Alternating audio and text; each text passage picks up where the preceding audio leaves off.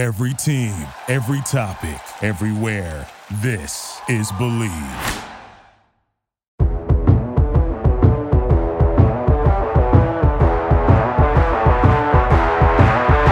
Sports conversation with James Navalance on the Believe Network. Joining us today, Nick Brinkerhoff, a friend of the program. New York sports teams, I would say they would be defined as the lesser half. That's how they would generally be preferred as, but I'll let him give a better description on those teams. Appreciate you coming on. Yeah, I was just saying hello to all my fans. There's so many of them over there, but and then you just kind of stole my thunder like halfway through the intro. Like you just reminded me of how emotionally down I am at the moment, and not really a huge fan of that. But yeah, thanks for having me on. I really appreciate it. Of course. All right, so let's start with the most positive as we were describing this beforehand. Even though their offseason wasn't even so positive at times. The Mets, what's kind of your overall take on their offseason and then the expectations coming into this season? Well, the expectations are pretty easy. Like Steve Cohen basically has said it since he came in. He's like World Series or bust, basically. You look at a couple of years in the future, they were saying, oh, we want to have X amount of World Series by this point, and we want to compete for the division. And, they did that for the majority of last year. And then, the last couple of weekends of the season happen, and then, all goes south, kind of like this episode is going to go as we progressively move through this. For sure. But overall expectations, you got to compete in the NL East. Obviously, Atlanta, Philly. Now, Atlanta got a little worse. They didn't really do a whole lot this offseason. Philly obviously making big moves, surprise run of the World Series. Washington, dumpster fire. Miami, I'm not entirely sure what Miami's doing. They're just kind of building a team full of second basemen and hoping that they could just play everywhere. It's kind of funny to me. Should be fun to watch. But as far as the Mets go, they got to compete for the division. They got to have a real chance at the World Series. That showing in the wild card round last year was a disgrace. As far as the team as a whole goes, I don't really know if they honestly got better. Like, sure, DeGrom leaves. They bring in Justin Verlander. They bring in Kodai Senga, and they're making some moves to the pitching staff. They bolster up the bullpen, but Steve Cohen kind of said it when they were going after Carlos Correa. Like they needed another bat. They never really got that other bat. Like they're talking about, oh, let's go get one in the trade market. Who is that bat? Like, are you going to overpay for Brian Reynolds? Everybody keeps talking about Shohei Ohtani. Like, yeah, Cohen's got the checkbook ready to go. But as far as like this season goes, immediately going into it, I don't really see a whole lot that's necessarily different about this team right now. You're expecting some like young guys, kind of like Francisco Alvarez, if he's going to start on the opening day roster. Probably not. He's going to find himself in AAA. Brett Beatty might play left field a little, might play third base. They were talking about moving him to the outfield when Correa was on board. You're kind of just hoping that basically the team you had last year can kind of sustain the pace that they had in 2022. And I'm not entirely sure that that's sustainable. Like, you look at the team last year and they were on a ridiculous pace and almost historic pace at times. I'm not sure you can really expect that to be replicated. Like, is Edwin Diaz going to have the same kind of season that he had? We've obviously seen the worst of him in New York, and now we've seen is that the best of him? Is that what we expect going forward?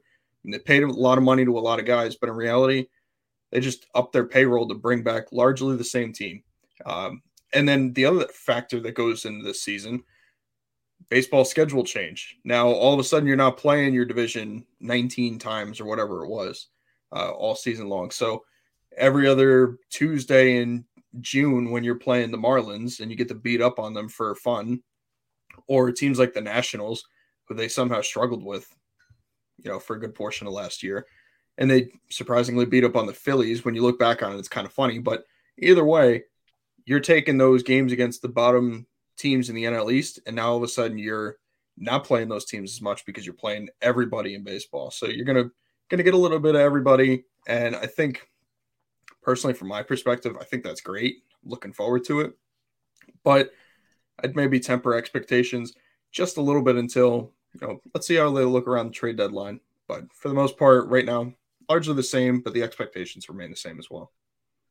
Yeah, I would say at least, and obviously, from the previous regime, at least you have the investment component, right? That's automatically there. They're investing all the money, and it's kind of, as you're saying, like it does feel like a lot of changing parts, but more of just a kind of retool of what it was. Old veteran pitching, really good high end, but will they ultimately stay healthy? Scherzer stay healthy for a whole year. Verlander, if they're durable and you got them, can Diaz replicate it? He was high end in Seattle and then just on the scene last year, really delivered on those expectations. Can young guys keep delivering? And, you have, again, bats, Alonso, Lindor, but you lose out on Correa, which sure, maybe the long-term component of that, who knows where that would have gone, but it was just money ultimately. Like you were going to get the production piece out of him immediately. But I think the good thing is like they're going to be constantly in it. At the deadline that they're going to be willing to be aggressive, and obviously every single offseason they're going to be in it financially.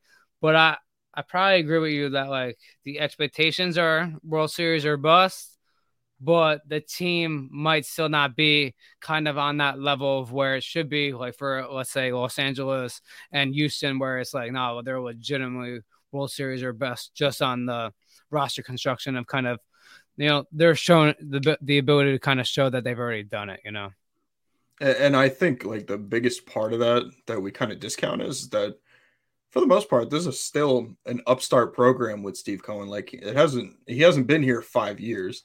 So we're only in like year 3 of this experiment now. In addition to the fact that when he kind of took over in that first year, we didn't really have like the full front office staff that was hired. We didn't really have a whole lot of consistency with the coaching staff at the time. Like you figure this is year 2 of Buck Showalter. This is year 2 of the guys that he brought in on his staff, the analytics guys that they're bringing in. Billy Epler, we had the revolving door at GM in that first year because everybody under the sun decided to get into legal trouble. And then, this guy doesn't want to be here. And then this guy's getting arrested for this. And, before you knew it, we were hiring guys out of, the jury pool at the courtroom because, at least they were clean. But in reality, the Mets right now, they don't have Steve Cohen has said this himself. They don't have a great farm system. It was pretty shallow when he first got here. They're building that up over time. The team itself, if you look up and down the roster, I mean, I talked about before, you lose Jacob deGrom, you bring in Justin Verlander. Well, your top 2 paid guys on the team, Justin Verlander and Max Scherzer, aren't exactly, 25 and in the prime of their careers. Like they're on the downswing. They're still great. I mean, Justin Verlander's coming off a Cy Young, but at the same time, that's a lot of, hope that you have in health going over that entire season. There's no way that those guys aren't going to miss time. So they've built up depth, which is a good thing. But the problem is that they're an older team and they're not in the same conversation, at least in terms of organization yet, as like the Dodgers and Astros, because they just have that sustainable success. The Mets are still trying to get to that point. That's not to say that they won't get there, because I do think they will. They obviously have what it takes to get there. But as far as like one singular season goes, when it comes time to the trade deadline, they don't have those pieces that could stack up against those other organizations that have been there and done that before. Even though the Dodgers only won during a COVID season and we haven't seen much of them since, that's just me throwing my wisdom into the ring here. But much like the Yankees, they've been there since, the beginning of time. Like sliced bread wasn't even invented yet. They still have the same team for the most part. They still haven't gone anywhere. But, they're at the top of the World Series odds every single year. But that's what you expect. I think the Mets can be there. But I would just caution with health and a largely similar team from last year moving forward. But I'm looking forward to it regardless, because if you're moving on after I finish this point, then it's just going to go downhill. So I'm going to try and hold on to some happiness as we get on with this.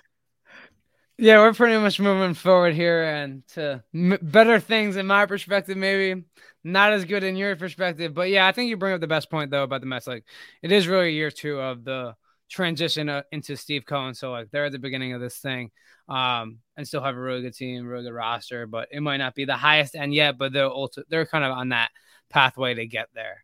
Yeah, more fun stuff here. The Jets. Now, at least for the Jets, we can say this. Zach Wilson might have been exiled by his teammates, his organization. Everyone hates the guy. Not might have. I would say might. Well, he was, but he's still there. So not completely exiled just yet, but he's on his way out at some point here. Whether it's this year, they just keep him around just because, but I think they should ultimately get rid of him. That's my opinion. But they have a better year than they've had in so long. And obviously they start 7-4, full short, lose these remaining games, and it kind of fizzles out. Mike White at the end here. So overall, how do you obviously good defense, good team, Salah showing what he's capable of. Get rid of LaFleur, bring in Hackett. Maybe there's a guy in Green Bay that can come on over. Kind of what's your outlook here with the Jets kind of coming off a good year, but kind of fizzled out here at the end?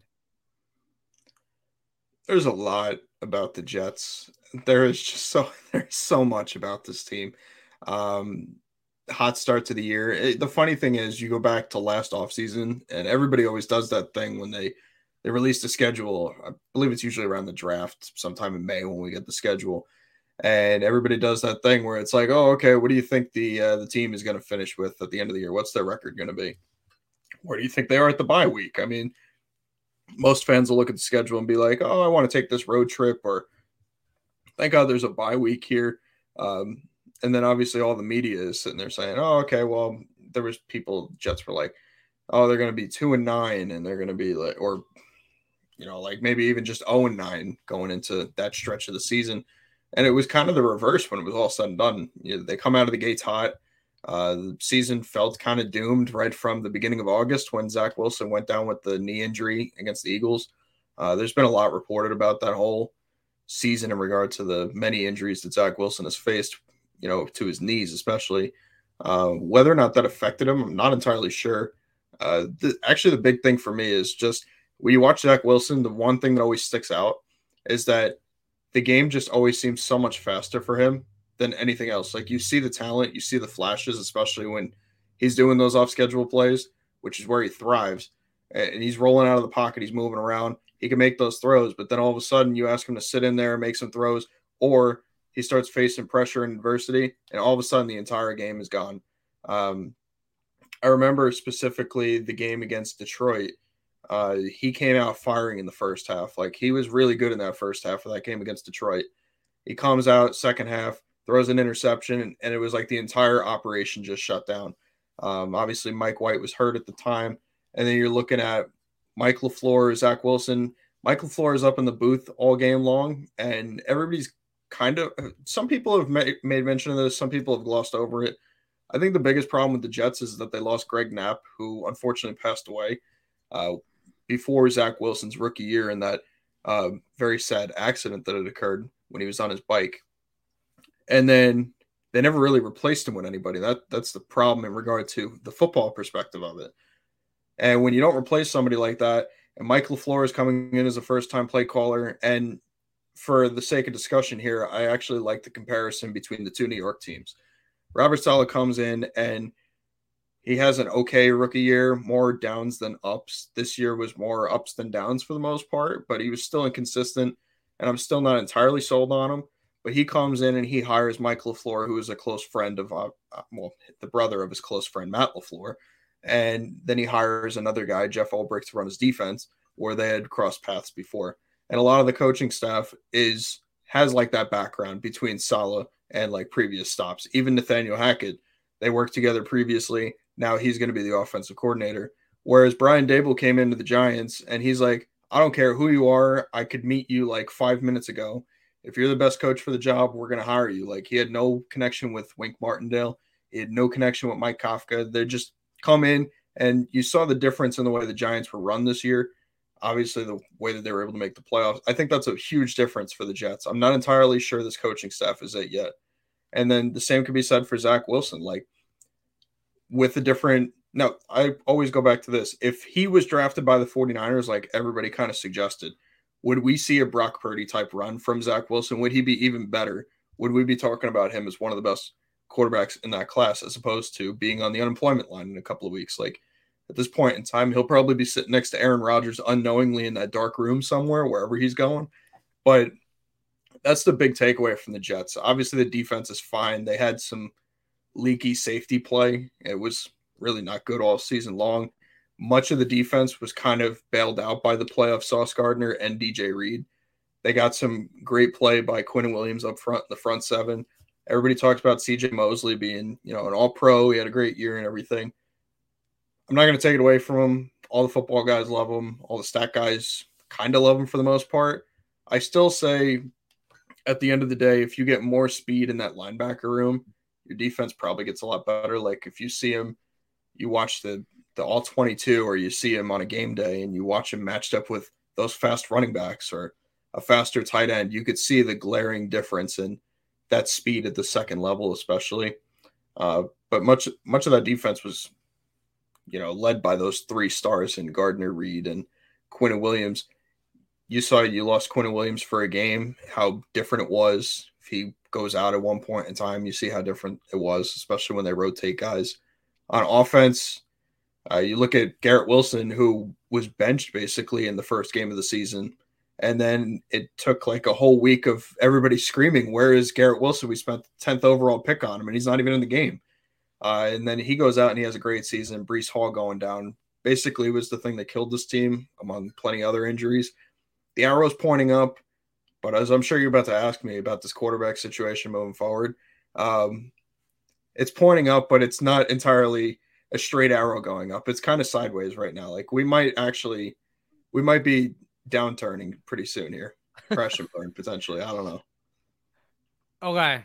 So 2-part then on this QB situation. What would you want? What would you do? And what do you think ultimately happens? Well, the pipe dream has always been Lamar Jackson, but I know that's not happening. If it did happen, first off, I'd be shocked for a couple of reasons. One, because that would mean the Ravens traded him within the AFC. Two, just because of the fact that the Jets actually lucked out and got somebody really good at the game's most important position, sports most important position for a change. But I don't see that happening. So you have three realistic options, and you're looking at Jimmy Garoppolo, Derek Carr, and obviously Aaron Rodgers. And I've had this conversation with a couple of people recently, and my takeaway is I don't know how you come out of the conversation with anything other than Aaron Rodgers being the number one choice.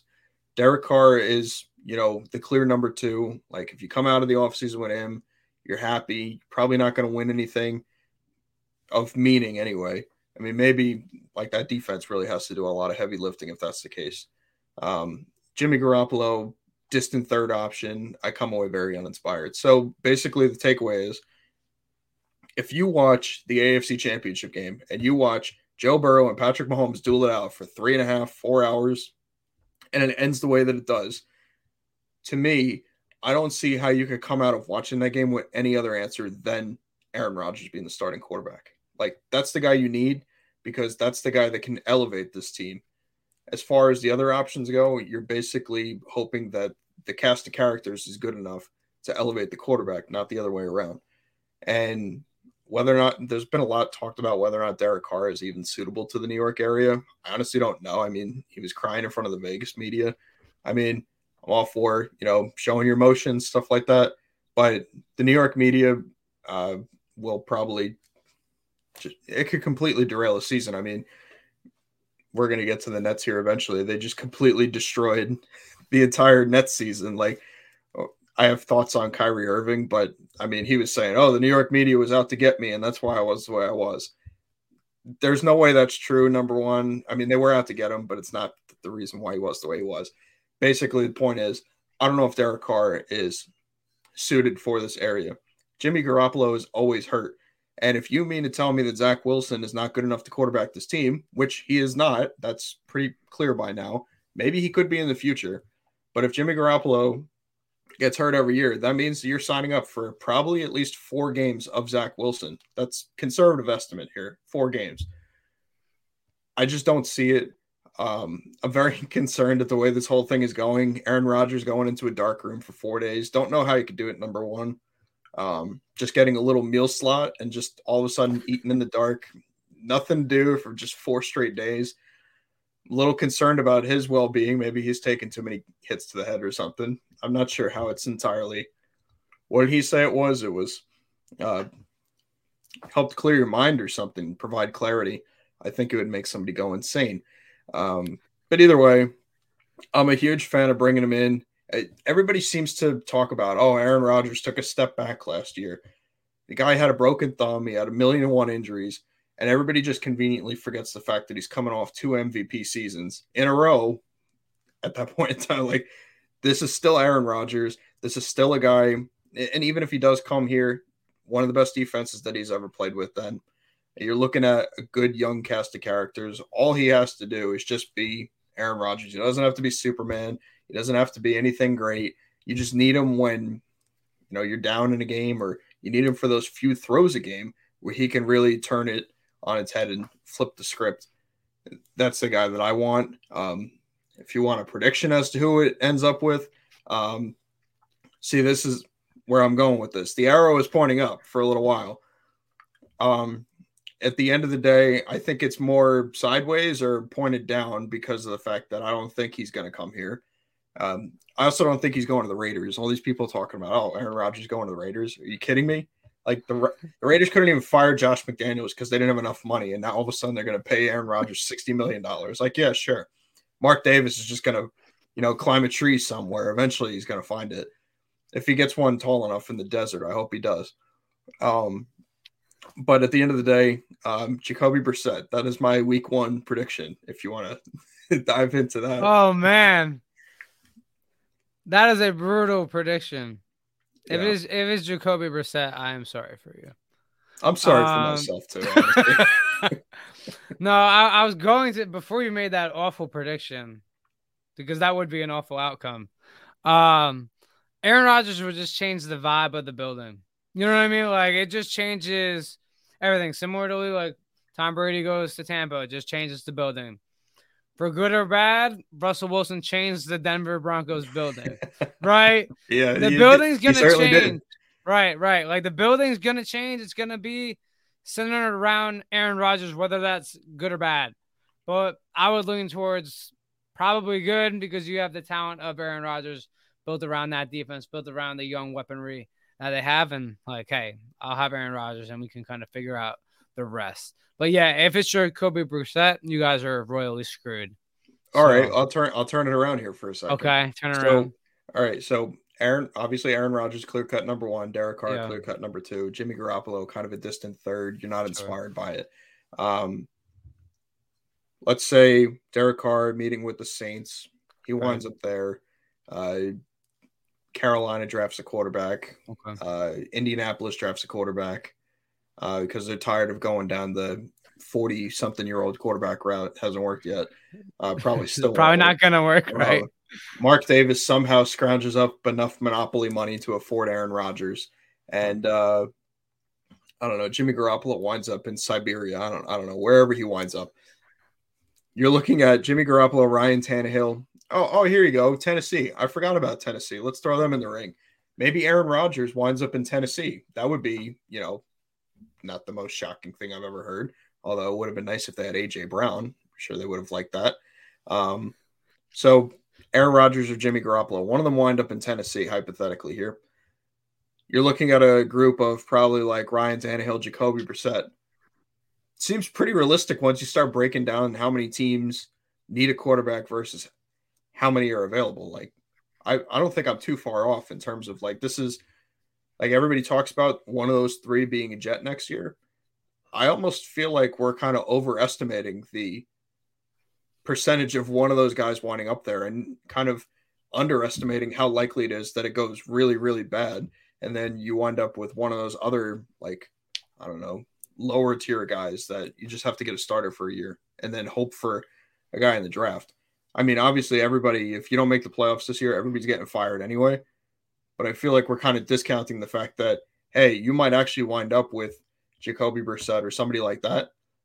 Or you're going to have to start trading some serious draft capital to move up and select somebody and hitch your wagon to that guy. Because if you're faced with Jacoby Brissett or like CJ Stroud, hypothetically, if you're the Jets staff, like which one do you hitch your wagon to? So like, what do you think? Do you think that's like a realistic possibility at this point? I feel like it is. I mean, listen, I don't think they're getting Derek Carr. That feels like a Carolina or New Orleans. That's what I feel like with him. Then we go Jimmy Garoppolo. That was more LaFleur. So there's Yeah. no connection there now with Hackett, right? And Sal, like I'm sure Sal was there, but there's no real connection. So I don't see that. Like honestly, I could see Jimmy Garoppolo in Tampa Bay.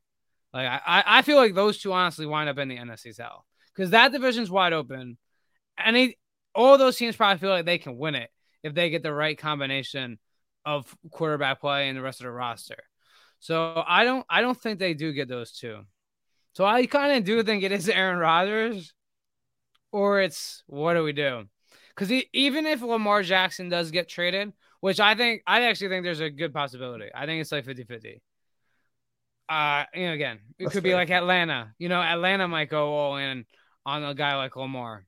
Not that the Jets wouldn't go all in on a guy like Lamar. I just don't think he would wind up there. Again, they would probably get rid of him, try to get him to the NFC. And then it becomes Aaron Rodgers. I think the big thing about go ahead. I think he's gonna wind up there. I think he's gonna wind up in New York. Well, I really hope so. Because you're right with the Vegas point. I agree with. They don't have the cash. That's just a real liquidal issue. Is that they don't have $60 million just to. That's why they got rid of Khalil Mack. Like they still don't have that financial resource. They're paying John Gruden, like whatever. Like they don't have the cash. So I don't. And just because Devontae Adams is there, like I don't really see that. So I really think it's Green Bay or it's the Jets. So you're 50-50 there, and you lose out on him, then it's what do we do? And then now in your hypothetical, Brissett or Stroud or man, it's risky, but I'll go Stroud. Like you have to try to because let's say hypothetically, Jacoby Brissett's getting you fired. Like that's going to happen. You're going to get fired.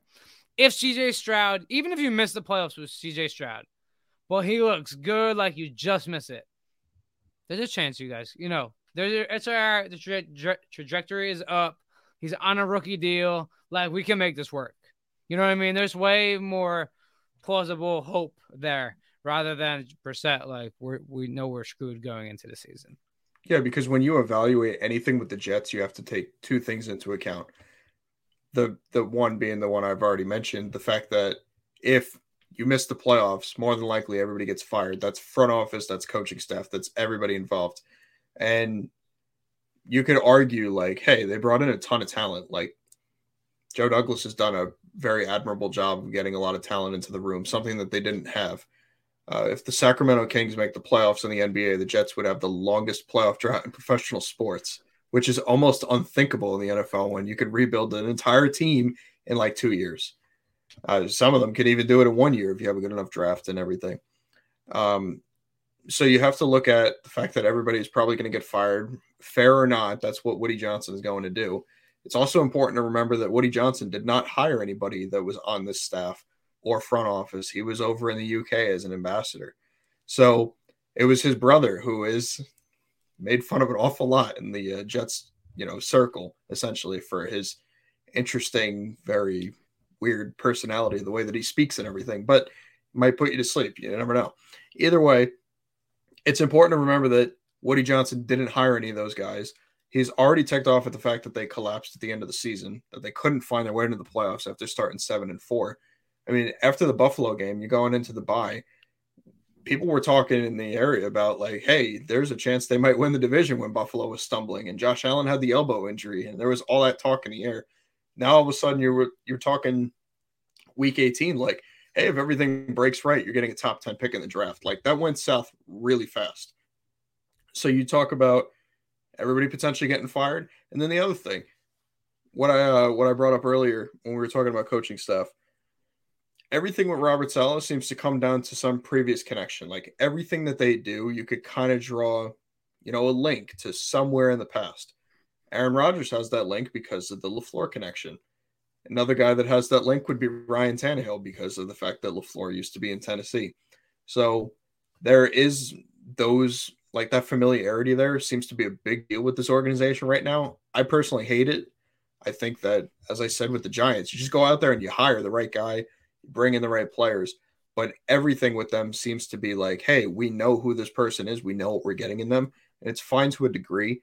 But unless you start winning, then that's just going to get everybody fired in the end anyway. So that's kind of where I lean in that regard. So I think you're kind of looking at that other tier, but I wouldn't rule out a draft day trade up or a trade up right before the draft to try and secure a quarterback if they miss out on the top 3, because they're going to have to do something to try and stick around past 2023.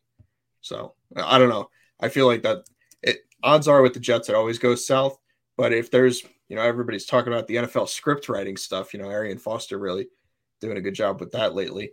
You want to talk about script writers? I mean, the Jets are one of the few teams in this upcoming offseason that can be forced to do Hard Knocks on HBO. So if the script writers are really getting into it right now, then they're going to get Aaron Rodgers on the Jets, because then we get to watch them on Hard Knocks in August. That's the content we all want. It was good the last time around. We need part 2. We went from, Rex Ryan looking to get snacks to Robert Saleh just running around the building screaming all gas, no break for 4 hours. Perfect on the Jets. Now, the cake of it all. And you know what? You were coming on. This didn't go down yet. Like, we would have probably talked about the Nets. Like, hey, just, Kevin Durant right now, and, Kyrie playing really well. Things go again. Hey, can they make a run here? Title contenders to NBA laughing stock in 3 minutes. That was a false narrative, right? I'm just giving you the 4. Kyrie, now a Mav, Nets, this big 3, where we're at with this entire organization. Well, when you said big 3, I really hope you were talking about Nick Claxton, not Ben Simmons, because definitely not. No, I was referring to James Harden when he was there for okay. Pit stop. Yeah, well, otherwise you could have picked Cam Thomas or Nick Claxton, one of those two, but Ben Simmons is like the furthest thing from a member of a big 3 that I've ever seen. Unless you're talking about the big 3 worst contracts in the NBA, maybe we have that going for us. But wow. You figure summer 2019, June 30th, that's when they were like, oh, free agency is going to start at, later in the evening Eastern time, as opposed to like midnight on July 1st. And everybody's like, oh, this is cool. And the news breaks that, oh, okay, Kyrie Irving is going to sign with the Nets. And then you're just waiting for the shoe to drop. And it was like, follow the boardroom on Instagram, because that's where Kevin Durant's going to make his announcement. And then they're like, oh, the announcement is coming at this point in time. And then all of a sudden everybody followed the boardroom, and then they put out the Instagram story saying Kevin Durant's going to sign with the Brooklyn Nets. And it's like, okay, hey, they built something here. Like, everybody always wants to talk about, oh, the team that they had in 2019 led by D'Angelo Russell and Jared Allen and Karis LeVert, Spencer Dinwiddie, all those guys. Like Jared Dudley was like the captain of your team who fought Ben Simmons in the playoffs that year before he became 15th man on the roster if he was lucky. It's been a far fall from grace for this franchise in that regard. I mean, they did all that building. This is the same team that Mikhail Prokhorov, when he once owned the team, was like, hey, I'm going to get a championship in 5 years or bust.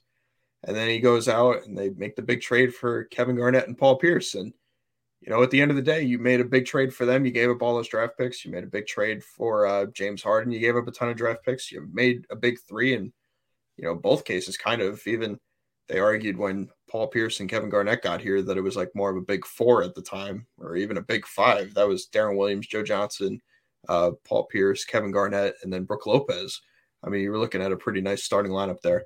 And it's funny because you do all that stuff, and at the end of the day, what did it net you? You got, no pun intended, of course, but you got 1 playoff series win for all that trouble. In both situations, you just got 1 playoff series win. In the case of the former big 3 that was broken up last year, ironically, it was 1 year to the date that James Harden basically was forcing himself out of Brooklyn, February 4th. And that's when the trade thing broke for Kyrie this year. It was when James Harden sat out last year and everything came crumbling down.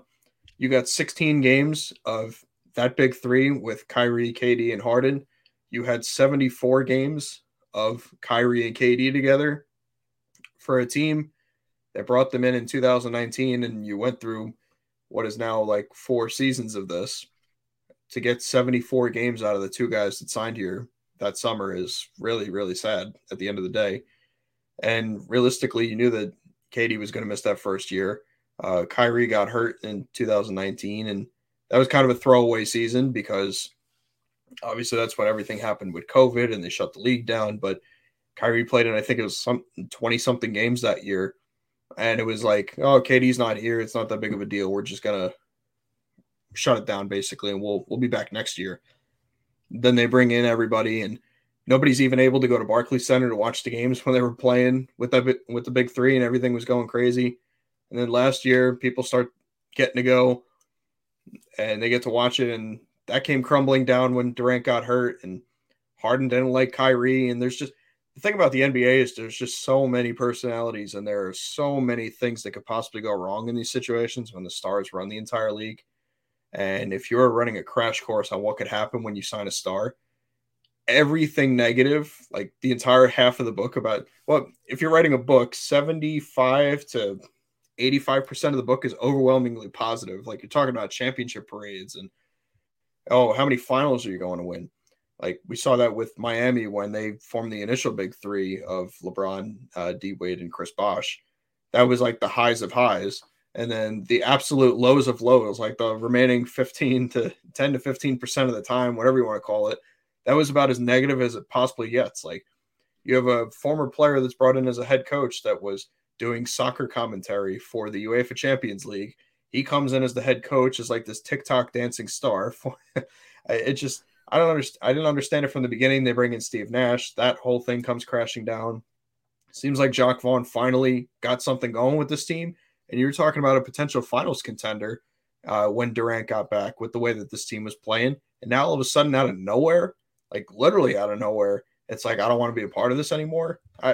Honestly, the Nets fans put up with so much in this mini era of the franchise. And it's just a shame that it all came crashing down the way that it did, whether it's front office incompetency or ownership, which I think frankly is awful. Weird coaching like dynamics and stuff like that, just weird roster turnover. There's so many things that they put up with in this short amount of time, and frankly they deserve better because they did show up, and the team didn't show up for them. No, it seemed like it was all aligned. You bring big three together in the NBA, you win a championship, right? Like that seemed like the model. It seemed like, especially when it's not even any big three, you have arguably the best player in the world in Kevin Durant and has championship experience. Kyrie Irving has championship experience. And then you bring in James Harden, you just think, it's going to come all together. They lose the heartbreaker to Milwaukee because they're blitzing Milwaukee in those first two games. Then Kyrie gets hurt, right? And then, James Harden's having an injury, kind of battling all, plays through it, but obviously he's not himself. And it's like, all right, like, we'll get healthy, whatever. We'll be back. And that was their highest end. They were a few minutes away from going up 3-0 in that series against Milwaukee, and then they fell apart at the end. And who knows? Honestly, they probably go on to win that entire thing. That's kind of the way they were playing. They were playing that well and that dominant. They beat the Bucks by like 50 points. Yeah, no, they killed them. Game one. They were killing them.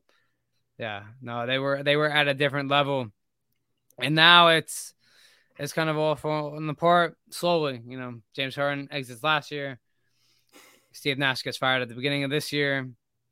Kyrie, the extension, forget everything else that happened before this year, coming into the year with everything. And then, he's ultimately gone because they want to put some language in his contract, which everybody else has, though. Right. And there's language in all these contracts, but you're not necessarily a guy that's done everything the right way, the best way to really honestly complain that, oh, I have language in my contract. Well, it's no surprise that you do because the way in which you operate.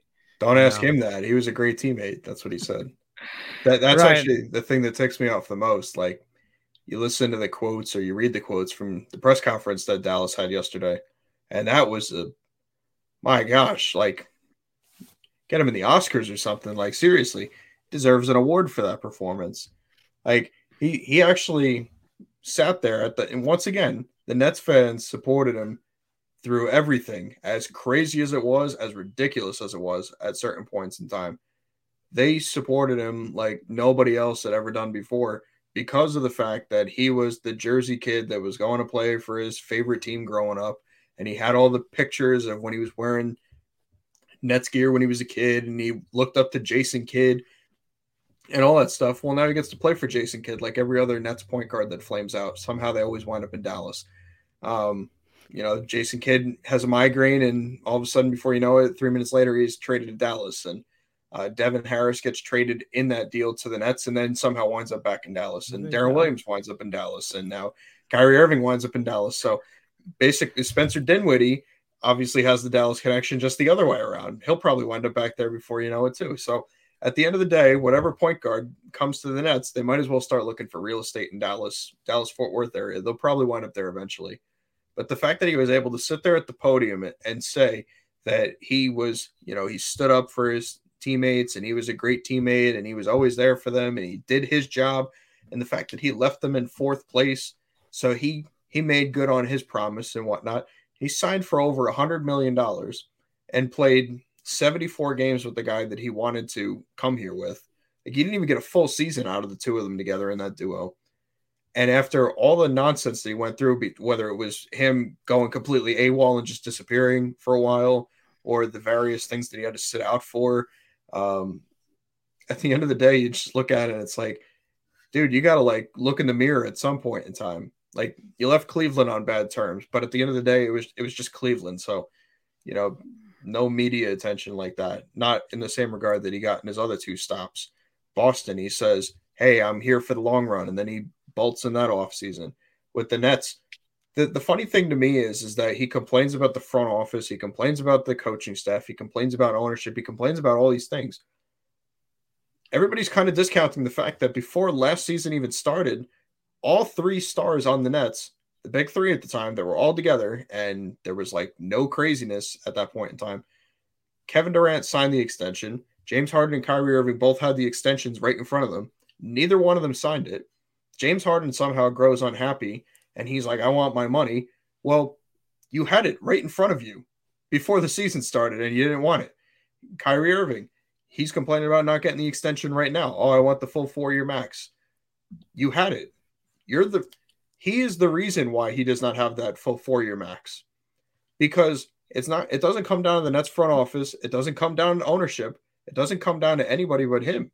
If he just showed up and did his job, then he has the full 4-year max. It's not even a debate at this point in time.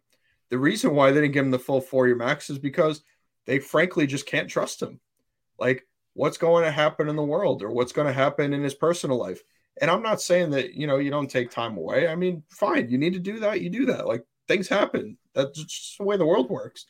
But for you to sit there and sign a 4-year deal and only get 16 games with the big three and 74 with your co-star that you came in with, and never playing a full season or even relatively close to a full season in Brooklyn, how could you fault the organization for not giving you a full 4-year max at that point in time?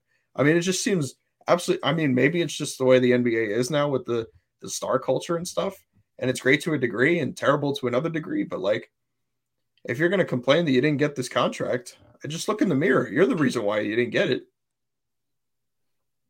No, you're 100% on point with that. It's all on him. That's his. He is where he is because of him, and nobody else to blame for it. I hope it works out for him. I really do. I really do hope it works out for him. I hope everything, comes together in Dallas. I'm not a bitter person in the sense that Kyrie screwed my team over. So, I hope he flames out in Dallas. No, I like watching Luka Doncic. I hope it works out for him. You get yourself together, you get your money, you get all that stuff, but you can't go complaining to the media about this, that, and the other thing and say, oh, the New York media was out to get me, when you single-handedly put a target on your back at every turn you possibly could have, and you knew what you were getting into when you signed up for it. If that was not a desirable thing, then you should have went somewhere else. And the thing that's even crazier to me is the fact that, they wanted to come to New York, and it was oh, we're not going to the Knicks because the media would be out to get us with the Knicks. It's still the same media. You don't get the same attention. You don't have the same kind of fan base in the sense that like they're not everywhere. They're not packing the Garden every single night of the week when you're playing. I mean, yeah, the Nets are obviously the little brother in New York, but you're still getting the attention and you're getting it because of who you are. It's going to follow you no matter where you go. And just because of the fact that you chose the quote unquote lesser team in New York doesn't mean that they weren't going to pay attention to you. So that's the main takeaway. So hopefully it works out for him. Kevin Durant's probably getting traded within the next 25 hours or so. And this entire thing is going to burn to the ground. And then I can't wait to see what stars the Nets recruit in another 5 to 10 years when they return from irrelevancy again. Yeah, so that's where I was going. So pretty much you landed in. Yep, it's just gonna burn down, disaster. Kevin Durant's gonna be out of here. With Jim, with I think it might be too quick for tomorrow, in my opinion, for Durant to be gone. Yeah, You're I think probably so. like, you never know. Hey, But these it things does come feel together like fast, you know? right. It does feel though this will probably be it. Right. Like I'd be surprised if he's back in the Nets uniform next year. What's your take, real quick, on that? Yeah, I'd be shocked, honestly. There's like it's just very, in my eyes, it's just such a low probability that he's back, mainly because of the fact that in order to keep him here, you have to find another star. And the odds of you attaining that other star when every team out there knows that you need to do this, to me, just feels slim to none. Like right now, it was Brian Windhorst that reported that teams don't want to help the Nets out. Quite frankly, if I was one of those teams, why would I help you out? I might get Kevin Durant in the offseason. Why would I help you keep this guy? I mean, my entire franchise could turn around just by, waiting until the offseason to see what happens. So if I'm a team like Phoenix or, he's not going to Toronto. I don't understand why everybody keeps saying that. But if I'm a team like them, why would I want to try and help out a team like the Nets when I might be able to get your franchise in the offseason? I mean, it'll cost a lot to get him. That's the reason why I don't think the trade's going to go down now. But unless they figure out a way to get somebody to be a co-star here, and we already know that's not Ben Simmons, and we already know that Durant does not like Ben Simmons, probably because of the fact that he just refuses to shoot the ball, or every time he tries to contest a shot or does something that's a little off, then he starts limping around. So it was kind of, I don't know. Saw a clip of it yesterday in the Phoenix game. He contested a shot in the corner, and he came down fine, and he was moving. And it was like guy missed a shot or whatever, and it was a terrible contest on defense. And he started limping around. So I don't know what's going on with him. Quite frankly, I don't think this is the right situation for Ben Simmons either. Like that's probably San Antonio, where if I was San Antonio, I'd probably call. I mean, they're rebuilding anyway. They have Brett Brown on the staff, who was really good for Simmons in his career. I probably would check into that if I were them. It'll cost you next to nothing, because the Nets would probably just want to offload the contract. Joe Tsai needs to do everything in his power to save every dollar off that tax bill that he wants, because he apparently, I guess he must be in the Mark Davis company where he has no money all of a sudden now. But point is, I think Durant's gone. The guy I feel sorry for the most is probably Jacque Vaughn, because like the guy, for all basically what he did was he made the Nets into title contenders, and then all of a sudden he gets the rug pulled out from underneath him. So I think I wasn't sure if he was the right guy, honestly, when they said, yeah, we'll make you the head coach. I wouldn't have hired Steve Nash in the first place. That's how we wound up in this situation. But the fact that he kind of smoothed everything over, and it seemed like for the first time in those 4 years since everybody got here, that it was actually going to be about basketball for a change. Like for the first time, it was actually going to be about basketball. And all of a sudden now this happens. I just feel bad for him and everything that he's done. I thought he had a chance to win Coach of the Year with the way that they were rolling there for a while. And now all of a sudden you're like, now you're free falling in the standings. You don't know if Durant's staying. He hasn't said anything publicly about it. And he's not going to the games like that. To me, it's just such a disaster. And, every disaster like this with stars in the NBA pretty much ends one way, and it's, with the star leaving. So we'll see what happens, but I'm not overly optimistic about anything that they get back in return, because of the fact that these teams know that they have to trade him now. Unless he comes out and shocks the world and says, I'm here for the long run. That would be shocking, I think, at this point. Now the real stuff, the good stuff. Nothing related to your teams. Trying to get my mood up here, huh? Unfortunately, in some ways, right? You'd rather it be about your teams in this conversation. Super Bowl preview. So we got Chiefs, Eagles. I'll give you kind of my lay down, the way I'm viewing it, and then you can give your take, and then we'll keep this thing rolling. I just feel like this: Andy Reid, Patrick Mahomes, they're really their best at what they do right now. The pieces across the board for Kansas City have improved. I feel like the defense is way better. The secondary's got a lot of young pieces in there. Chris Jones has been dominant. You have Nick Bolton in the middle of that defense. I just feel like they're improved on that side of the ball. And honestly, the biggest difference for them has been the offensive line. They invested in it. Joe Thuney, Creed Humphrey, they just invested in that. And I think that's really the game changer for Kansas City. If they didn't have that, especially with this matchup in Philadelphia, it would have looked a lot like Tampa Bay and that Super Bowl where they just got demolished. He was running all over the place. I just don't think that will be the same result this time around. I think Philly's really good, really talented roster, probably the best roster in the league. Run heavy, run oriented. Jalen Hurts has improved a ton. Maybe he's a little banged up. Can he really air it out and keep up with Mahomes? I think that's a question mark. But he's got the weaponry and, A.J. Brown, Devontae Smith. I think Miles Sanders played really well. I think it's a really close matchup.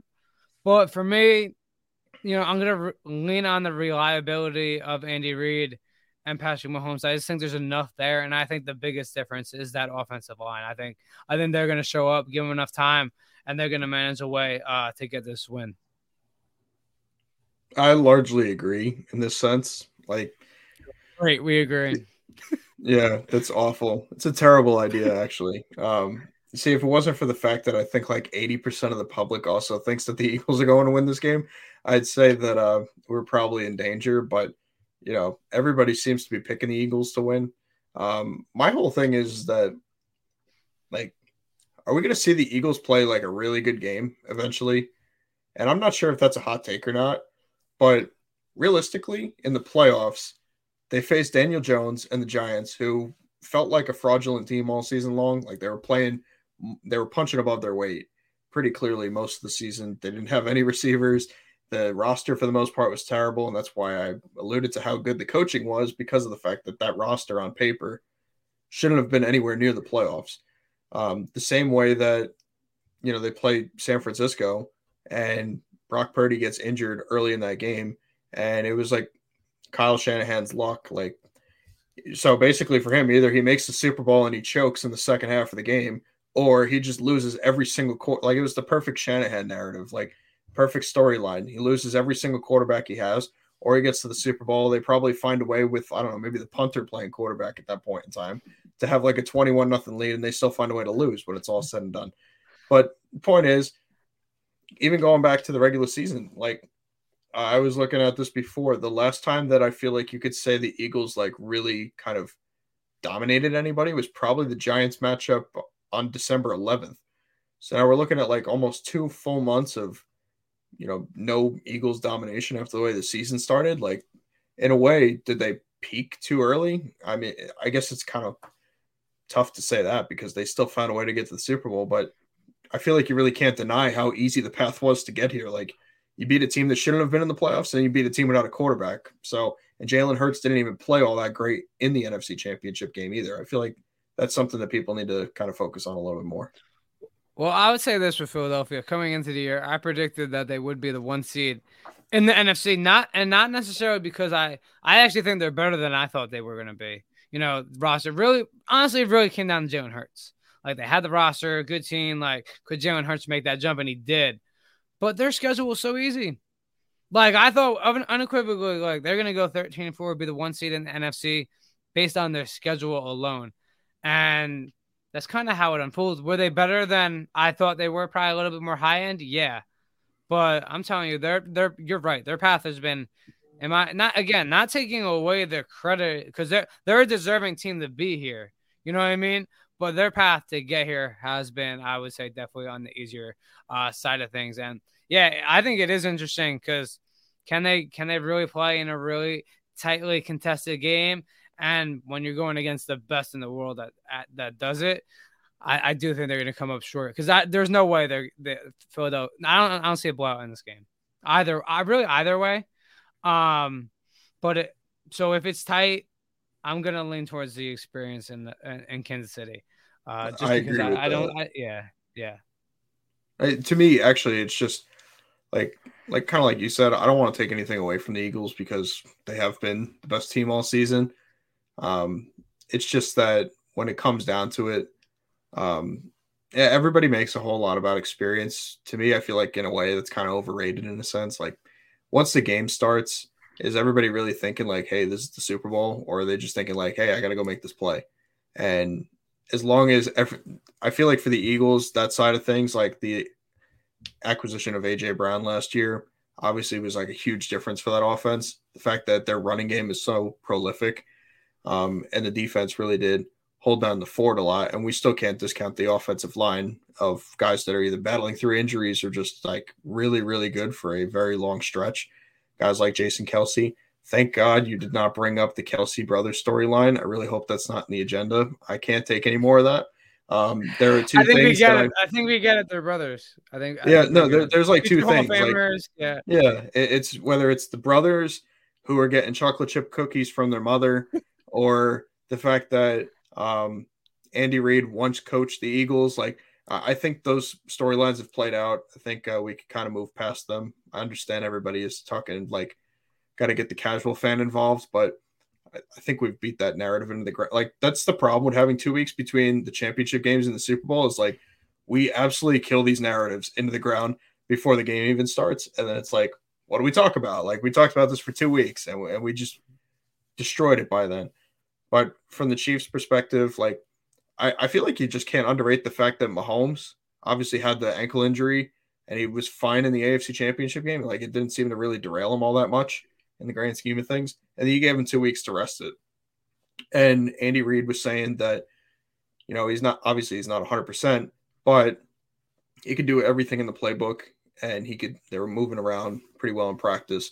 Obviously, practice is not like the game in that sense, but I just feel like those 2 weeks, we should kind of remember that. And honestly, it wouldn't surprise me if like Patrick Mahomes had, say, like a rushing touchdown or some big run at some point in time in the game, and everybody's like, "Hey, what about that ankle injury?" Without remembering the fact that he's now like 3 weeks removed from it with all that treatment that he gets every single day.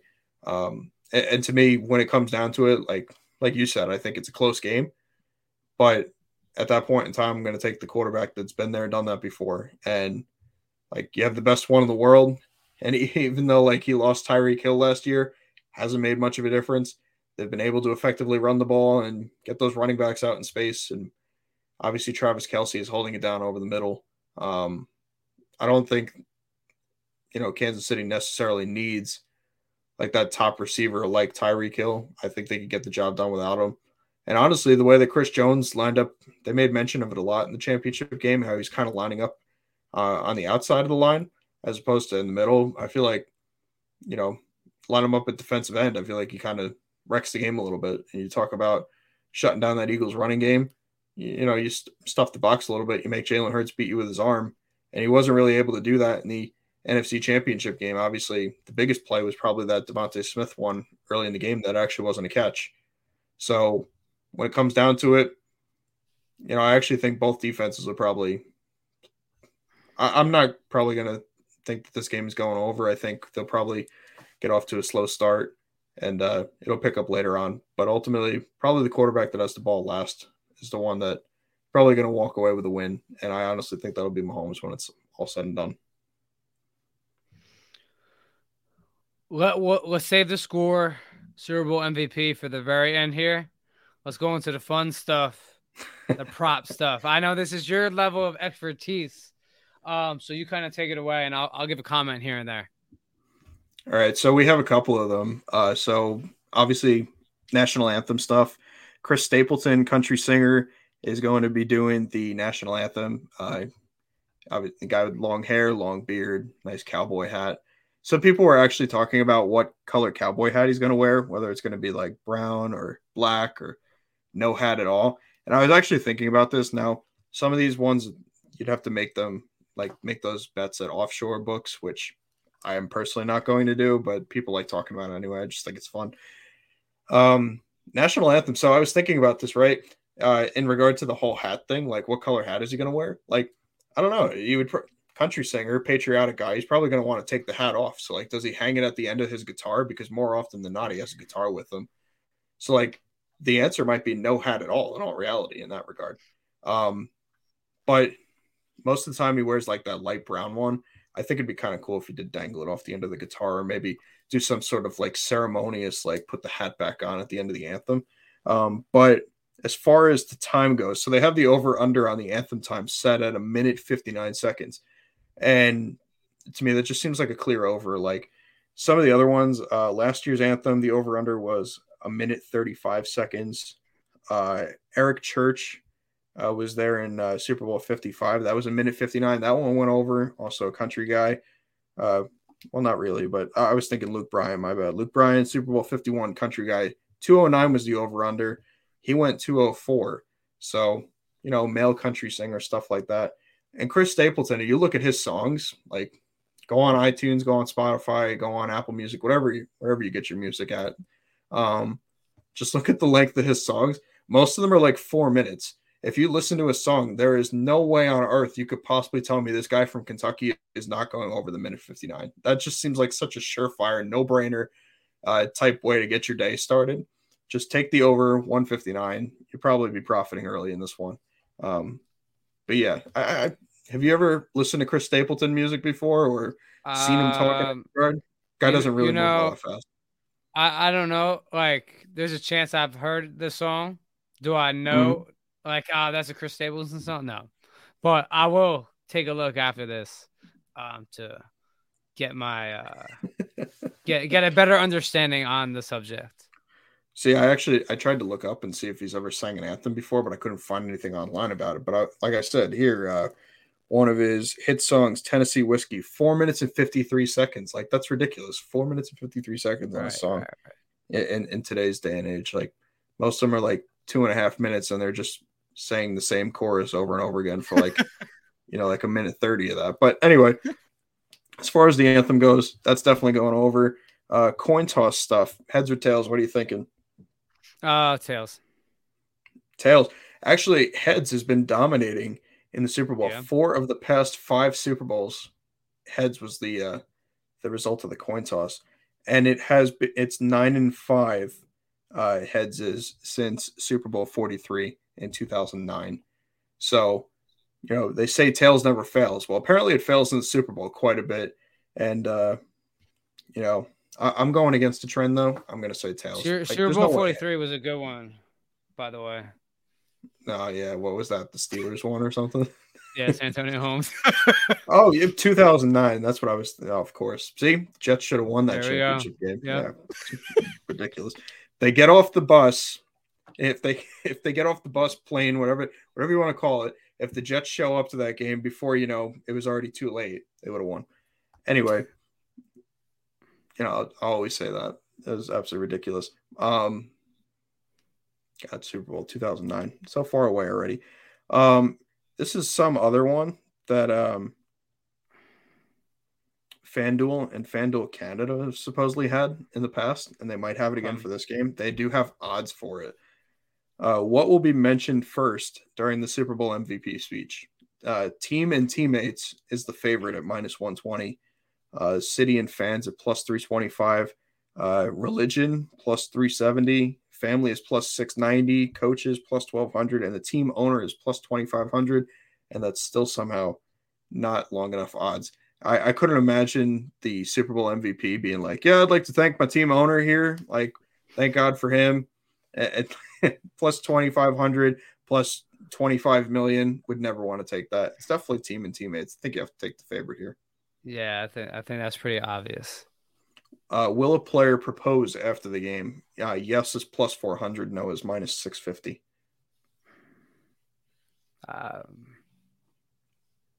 Let's see, where are we at? Glendale. Right around Valentine's Day. Yeah. No. No. All right. Some of the, I'll say yes. I feel like there's some, crazy person that's gonna want to do it in front of all the cameras and stuff like that. There's always Wait, one in every crowd. waiting for that moment. Yeah, I won't give you a prediction on who that's going to be because I don't have the time or the desire to scroll through everybody's social media Figuring accounts. it out. Yeah. Yeah, I put my detective hat on. Bovada, which is an offshore book, is offering which chip company commercial will air first? Doritos at -130 or Pringles at +100? That one probably is going to be Doritos. Like I feel like early first Yeah, I feel quarter. like Doritos owns the Super Bowl in Yeah, terms of the chips company and all that. they have to get in early all the Yeah. time. They just have to remind you that you're like that they're there, and it's probably just a situation where it's like, oh, in case the game's a blowout, like we're gonna pay Right. for the Get first your quarter attention ahead. early. Yeah. The Mets, believe it or not, also, by the way, are having a Super Bowl ad this year. I can't wait to see what that's all about. I mean, of course, Steve Cohen money. Steve Cohen is out here just spending billions of dollars on the Mets roster, and then he's dropping like $7 million on a 30-second Super Bowl ad. Like, to have that kind of money in my bank account, oh my God, I can only imagine. Like, seriously, a couple $100 million on a piece of art, Would be nice. $7 million for 30 seconds. Like, I couldn't imagine. It must be nice. They released like a teaser for it or something. It's apparently some sort of big offer that they're doing. And like Mr. Met is in an empty ticket office and he's like just showing you around or whatever. I don't know. It's kind of weird. We'll see what happens though. First snack company to air the commercial first. We have M&M's at -150 or Doritos at +150. So honestly, I think you have to take Doritos because if Doritos is going over Pringles, I'm thinking that's the first quarter. And there's no way the M&M's one is going to be that early because we obviously just got rid of the spokes candies, and M&M's is like going to have to build up to that. Like green M&M is not going to show up and just start, promoting themselves during the Super Bowl. I feel like that's closer to halftime, maybe third quarter. Doritos is coming early in this game. +150 for Doritos to air earlier in the game just feels like a steal. That feels like value.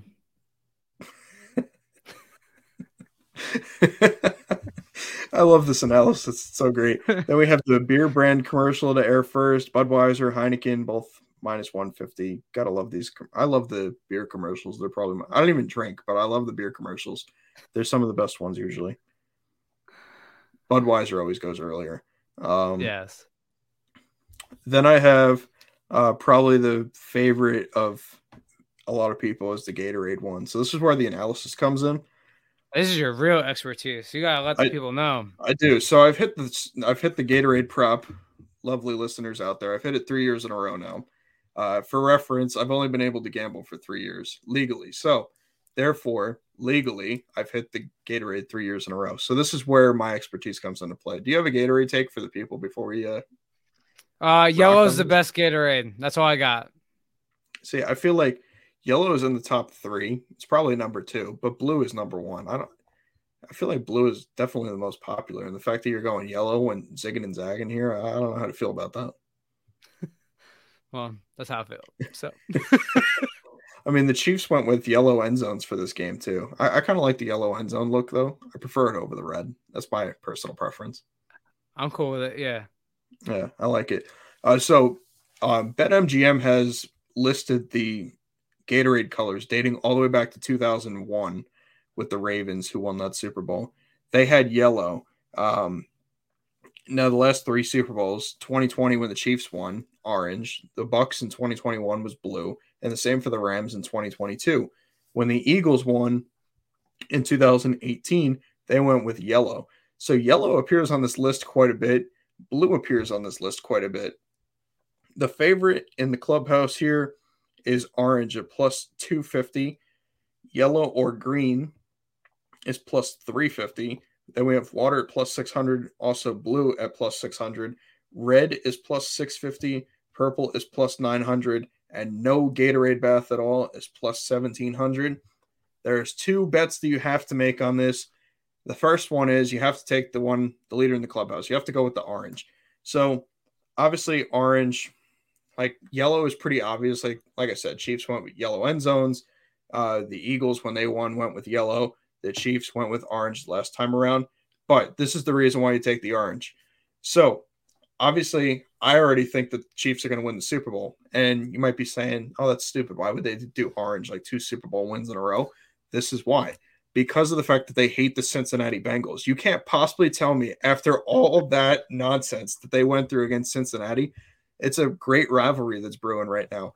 If the Chiefs win the Super Bowl, there's no way you're convincing me that they aren't going with orange as a way to try and stick it to Cincinnati. You have a take on that? I feel like that's super clear. That is great analysis. Clear, concise. We get it. I'm good with it. It actually makes sense. It's logical. All right. Orange is the play. So orange is definitely like I said, you have to make 2 bets on this. So orange is the obvious one because of the fact of the rivalry there. The other one is red. So obviously the Chiefs' primary color is red. So you're looking at red, yellow, orange. There's not really a correlation between who wins the Super Bowl and whatever color Gatorade they drink. Like that's something that everybody always seems to think of, like that's going to happen. Like typically whatever the primary color is of the team is going to be the favorite that year. Not really the way that it works when you look back in history here, although there are some teams that have had that. But the one color that sticks out that has not been used since at least 2001 is red. Red is arguably a top 3 Gatorade.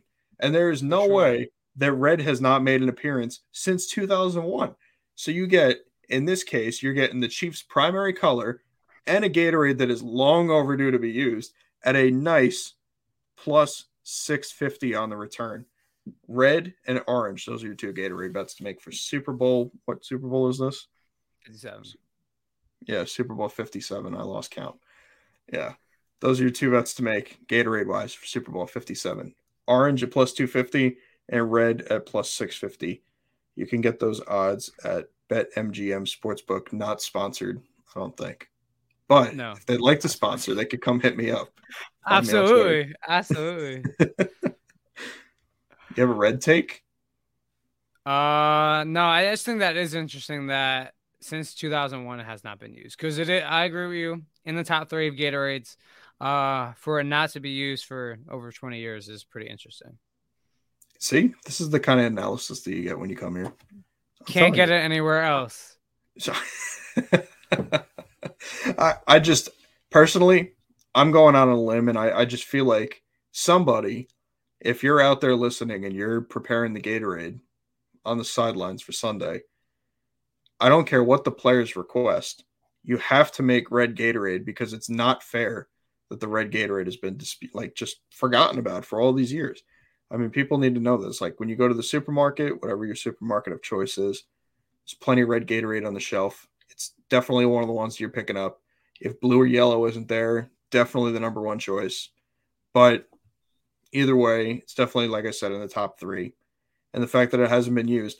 As a matter of fact, clear Gatorade, whatever you want to call it, or water, as it's also known, that's appeared like pretty often in the grand scheme of things. But the fact that red isn't here really kind of ticks me off. And I feel like I feel like there should be a new hashtag. We should do like justice for red Gatorade. Right. Justice for red Gatorade. Not Zach Wilson, though, or Kyrie, but red Gatorade. Justice for them. All right. Yeah. I don't think I don't really have anything else unless you wanted to talk about like some actual player prop type things, and in the sense that like I don't know. I don't really have any odds listed for them. I just found this snazzy little Super Bowl prop paper where it was like, oh, you could print it out and I don't know, stick it on your fridge or something. I don't know. What do people do with it? Like, why would you print this out? I don't know. Somebody made it. They were like, this is going to be good for our site. No, all good. No free tremendous contact on the prop bets. Tremendous. So let's wrap it here. Score, prediction. And, well, we know that you know your winner. But score, Super Bowl MVP. I will go with, so the over-under is actually set at 50.5 on FanDuel right now. And I said, I feel like the game winds up going under in the end because everybody always wants to put a Super Bowl over. So I'm going to put it just under the total. And I'm going to go with 26-24 Kansas City with the victory. Snazzy 50 points right there. Everybody's going to be begging for a last-second field goal or something to put that over the total. It's not going to happen. So 26-24 Kansas City. And I'd really like to go out on a limb and give you a wacky Super Bowl MVP, but like I just feel like that's such a fool's errand at this point in time. Like if Philly wins, it's going to be Jalen Hurts. If Kansas City wins, it's going to be Patrick Mahomes. So Kansas City is winning the game. I have to go with Patrick Mahomes. If I find a long shot while you're talking about this, I could be a long shot, but Super Bowl MVP, it's going to be Patrick Mahomes. Okay. So I agree with you. I just slightly disagree. So, and you'll see what I mean. I got 27-24 Kansas City. We're pretty much in that same score range. This all is that awful. stuff. Yeah, I know. So bad. It's definitely not going to happen now. Super Bowl MVP, I do agree with you. Like, it's going to be Patrick Mahomes. If Kansas City wins, he'll be too dominant. It's like, all right, maybe Kelsey goes off, but like that means then Patrick Mahomes is going off. So that's my kind of only way. It's not him, but I think it will be him, and they will win. However, I do disagree. If it is Philadelphia, I don't believe it will be Jalen Hurts. I believe it will be Miles Sanders. Oh, a running back. Yeah. They're run oriented. I could see if they win, I could see him going for 90 to 100, and get 2 touchdowns, something like that. And then Jalen Hurts has an okay game, and they give it to Miles Sanders. I could see that scenario. Wow, I was actually my guess of who you were going to take other than Jalen Hurts was actually going to be Hassan Reddick, because I feel like if it's going to be somebody like outside of Jalen Hurts, I feel like it's going to be somebody on defense. And unfortunately, the voters can't give it to Jason Kelsey no matter how much they want to. So I felt like it was going to be on defense. As far as a long shot goes, once again, I don't like the idea of, it's like you said, if Travis Kelsey has a great game, it's going to Mahomes. So It just doesn't even feel like it makes sense to even bet on Travis Kelsey to win the MVP, even though he might be deserving of it. Like, I can't even figure out, like, what would Travis Kelsey's stat line need to be to win Super Bowl MVP? Like, I don't even know if 15 catches gets him there. Yeah, because it's still Mahomes throwing him the ball. Right. It would be Mahomes only really going to him. Mahomes has like 250 on a day, maybe a pick, 1 touchdown, 2 touchdowns. It's all to Kelsey, and Kelsey has like 125 of it. He has like half of his yardage and just 10, 11 catches. I would say that's the scenario. So if we count, and I guess odds-wise, Miles Sanders is probably a long shot. I love that as a long shot. If we're going further as a long shot, like I'll go Jerick McKinnon. Nick Sirianni all the way down the list. McKinnon gets in the end zone a couple. I do. I think if it's because I don't think like receiver. We have seen it. Be a receiver in other Super Bowls, but I just don't have that feel for it, especially Philadelphia side of it. If they win it, I really do think it would be Miles Sanders. See, I actually thought about a way that Travis Kelsey could win Super Bowl MVP, and it's actually a great storyline now, and I might actually have to stick with this. So, Andy, obviously, here we go. We're gonna talk about the overworked storylines now. So, Travis Kelsey, Jason Kelsey, that dynamic. Andy Reid, former coach of the Chiefs.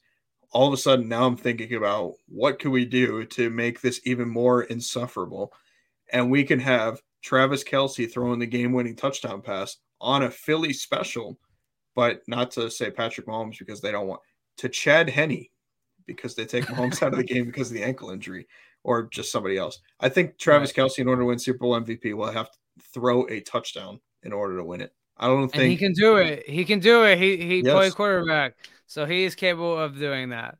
Yes, they're going to go all the way down the playbook. Travis Kelsey, you heard it here first. He's going to throw a touchdown pass. That's his way to win Super Bowl MVP.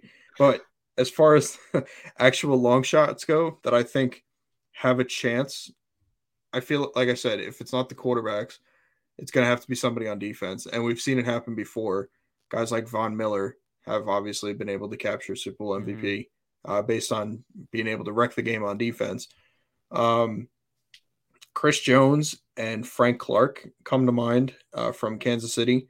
But Chris Jones has he's been with Kansas City forever. He's obviously had a major part. He just got his first career playoff sack in the AFC Championship game. He is currently plus 5,000 on FanDuel. I have not shopped that number around, so you have to do some shopping on your own time, guys and gals. But plus 5,000 for Chris Jones. If he comes up with a couple of sacks, maybe forces a fumble or a turnover, and they do a good job in shutting down that Eagles running game, I could definitely see him having a pathway to getting that Super Bowl MVP. But actually, my favorite narrative is just Travis Kelce throwing a Philly special style touchdown or something to win the Super Bowl. They would never stop talking about that one. That would be tremendous if that takes place. All right. This is Sports Conversation on the Believe Network with James Navalance, Nick Brinkerhoff. Yeah, this is the longest one, but that is not as a surprise. We went into great detail on these insufferable teams and our Super Bowl preview. So nothing but greatness coming out of this one. Never mind the fact that we talked for a half hour before we even got started. But I appreciate you having me on. Thank you. Thank you to all my fans out there too.